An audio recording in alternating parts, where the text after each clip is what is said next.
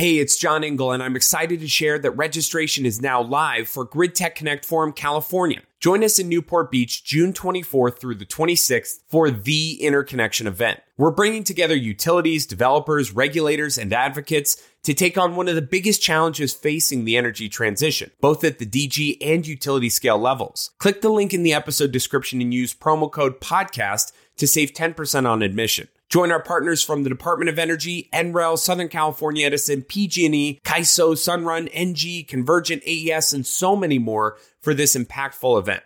We'll see you there.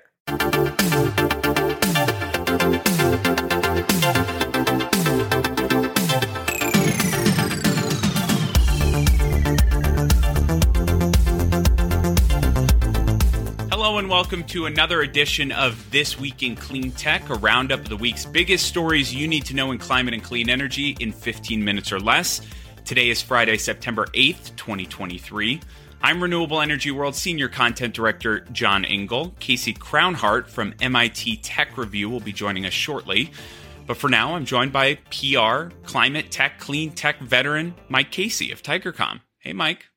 Hello, Mr. Engel. Did you know that Suncast Nico Johnson had the audacity to make fun of you for wearing a gray shirt in order to match mine in the last episode? I want you to know that I defended your right to choose to be my twin. And I want you to know that going into RA Plus next week.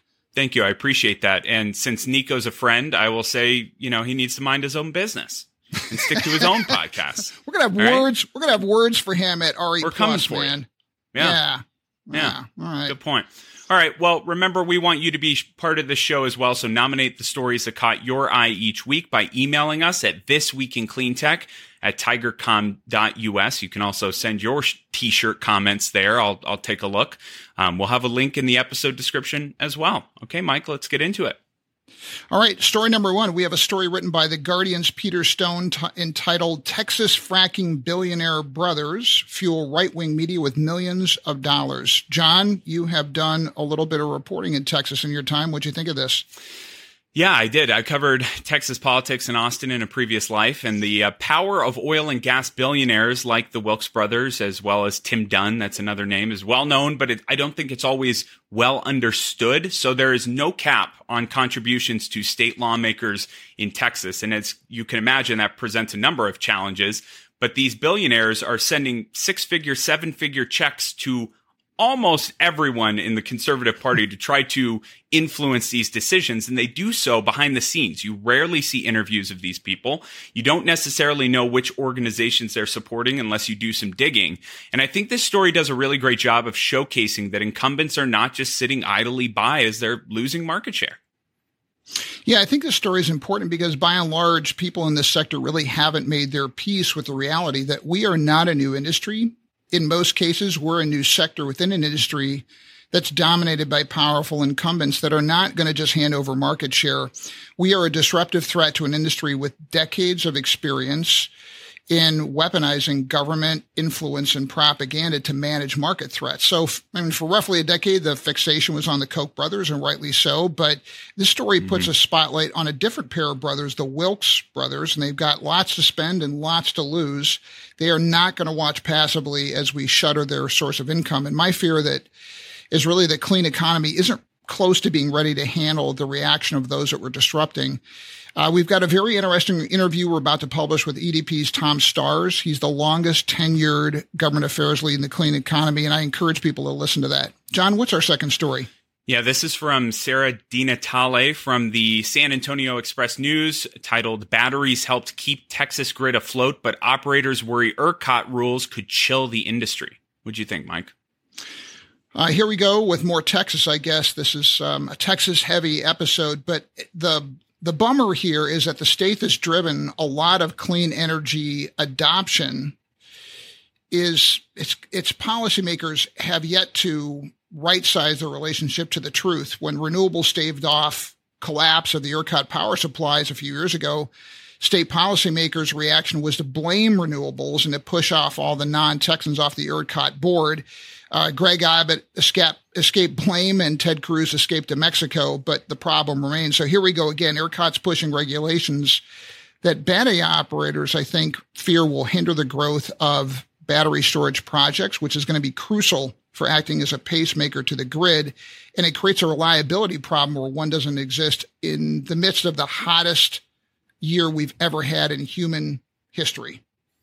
Yeah, I was there for Uri, the 2021 freeze. And I think that while Texas has made every attempt to limit, or at least policymakers, to limit clean energy deployment, I'm not sure that is necessarily the case here. I think this goes back to regulators and grid operators still not really understanding what to do with all this storage, how it should participate in the markets, what value we can give to it, given that it doesn't fit neatly into those buckets of generator or load. It plays on both sides. So I think we're seeing regulators all over the country really trying to grapple with what to do with these assets. And I hope that ERCOT doesn't go in a direction to require all batteries to have 2 hours of charge at all times, because that's just simply not how markets function. Mike, what's our next one? Story number 3 is one by Susan Montoya Bryan from the Associated Press. She reported, powered by wind, this $10 billion transmission line will carry more energy than the Hoover Dam. It's discussing this fascinating pattern energy project, Sunzia transmission line in New Mexico. John, what do you think of this? Well, I think it took 12 years to get to this point. So that's pretty crazy. And I want to share this quick little story that I saw someone report, or one of the trade groups mentioned, maybe it was SIA, that John Podesta was working as the chief of staff in the Obama White House and first became acquainted with this project, came back with the Biden administration to implement the IRA, and was shocked to see that it was still waiting to get to the point of breaking ground. So I think that's just really a testament to how crucial it is that we address permitting reform to achieve any of these goals that we have, because we won't get there. I think permitting might be the toughest immediate barrier to the clean energy transition, but I got to think that transmission is the toughest long-term barrier. This project is very large. It delivers power over 550 miles from central New Mexico to places in Arizona and California, delivering power to 3 million people in parts of the West. So it's going to take us a step closer to getting transmission built like we need. But boy, golly, we've got to get quicker about building these things if we're going to get the clean energy transition to where it needs to go. John, what's our first story? Yeah, this is from Ben Gieman from Axios. White House launches $1 billion effort to speed EV production. What'd you take away from this one? I think this is fascinating. So the White House is prioritizing projects that drive the shift from internal combustion engines to EVs, and there are benefits to American workers and helping us cut carbon pollution as well. But it's taking place in the middle of a UAW automakers contract negotiation, which is largely centered on the question of what EVs is going to do to the automaker workforce. The White House is clearly trying to ease tensions between government goals and industry interests. The question is, where does that put workers? And I think if they're successful here, we're going to balance between labor and eco-friendly transportation goals. John, what do you think? Yeah, this is another example of the juggling act that the White House is having to do as President Biden runs on a climate and clean energy agenda. We've talked about it before, but domestic manufacturing, trade issues, high quality jobs, it's all very important to him also. So finding this middle ground where we can achieve, both sets of goals is critical. And we saw it play out with the Commerce Department's ruling on Chinese solar imports. Like there's a lot of different interests to balance here. And I think that this is really showcasing that the energy transition does have growing pains, but we need to push it along and we need to give it as much support as we can. Mike, what's our last one? Number 5 is an MIT Tech Review story by Casey Crownhart. Zinc batteries that offer an alternative to lithium just got a big boost. It's about how EOS Energy, a company that provides zinc halide batteries, just got a $400 million loan guarantee from the DOE. John, what are your thoughts on this? Yeah, it's been a long road for that company. They've been working on this for more than a decade. And, the support from Jigar Shah's Loan Programs Office is certainly a monumental step. We know that we need better diversity in our energy storage resources. And I think, lithium ion alternatives could serve an important role in different applications than we're using lithium ion today. It's a lot of money, $400 million for a bit of a bet. So it seems a little riskier than the LPO has tended to go with, at least so far since the IRA. But But I think it's worth doing, and it's great to see that we're going to try difficult things, and we need to be able to shoulder some of that risk in order to do so. I had a client once describe the battery storage as being in a state of beautiful chaos, meaning it was fascinating to see how capitalism would produce competing approaches to a problem and let the market sort it out. Now, of course, we know that energy is anything but a free market. Government has a hand in it because it's so essential to the economy. But I would point out that the loan guarantee program is supposed to fund the stuff that private markets will not loan money to because it has too high a risk. And so to me, here we go with zinc-based batteries. They have lower cost, but less efficiency than traditional lithium batteries. There are issues with unwanted chemical reactions. And yet I think we've got to diversify the pool of technologies that we're trying out for different storage applications. And so I think this loan guarantee is really a welcome development. I'm fascinated by this entire sector, and I'm going to be interested to see how this all plays out. And we have Casey now to join us to talk about her story. And Casey Crownhart's joining us. Hey, Casey, thanks for coming on the show. How are you? Great. Thanks so much for having me. All right. What's the big takeaway our listeners should have on this story?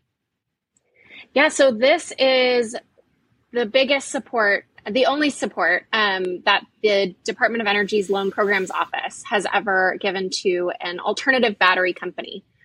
So I think this is really big news for people who are hoping to see more options to store clean energy on the grid. Casey, you mentioned that there's still some challenges ahead, some of them technical that EOS and others think they can address, but the other being access to capital, which clearly they've addressed through this loan commitment.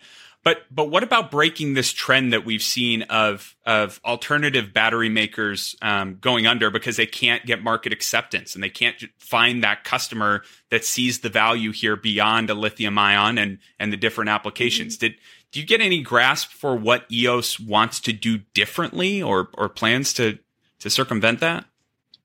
Yeah, I mean, part of it that a lot of people are saying now is that the timing is just a lot better. We have a lot more renewables on the grid. So I think people are really looking for any option to store energy. And also, having material shortages or kind of concerns about that, questions about where we're going to get all the lithium, where we're going to get all the nickel for lithium ion cells are very much more top of mind. EOS has also said that, they're planning to kind of build their manufacturing as they get the demand. You saw a lot of battery companies in Cleantech 1.0 build gigantic factories, and then they didn't have anybody to build batteries for.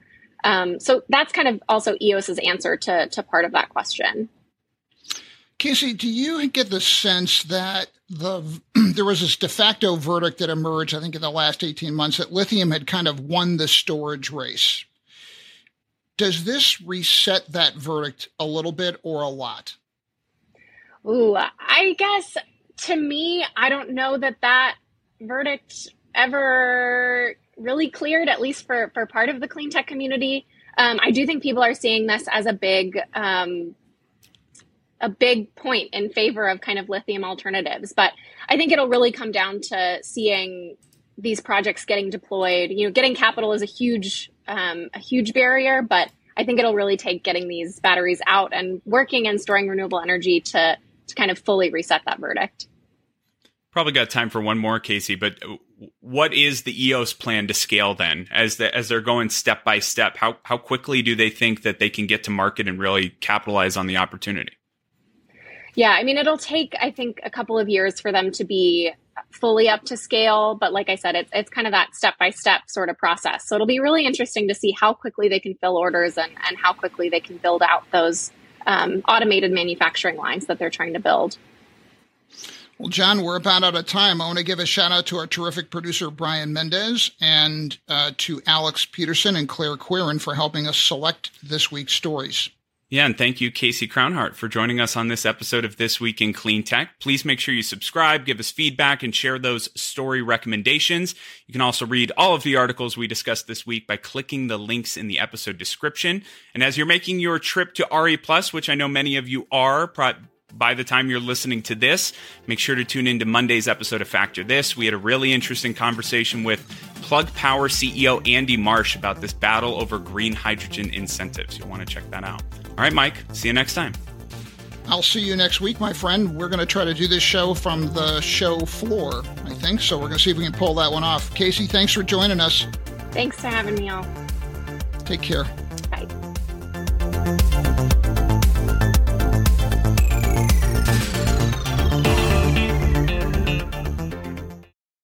Hey, it's John Engel, and I'm excited to share that registration is now live for GridTech Connect Forum California. Join us in Newport Beach, June 24th through the 26th for the Interconnection event. We're bringing together utilities, developers, regulators, and advocates to take on one of the biggest challenges facing the energy transition, both at the DG and utility scale levels. Click the link in the episode description and use promo code PODCAST to save 10% on admission. Join our partners from the Department of Energy, NREL, Southern California Edison, PG&E, CAISO, Sunrun, NG, Convergent, AES, and so many more for this impactful event. We'll see you there.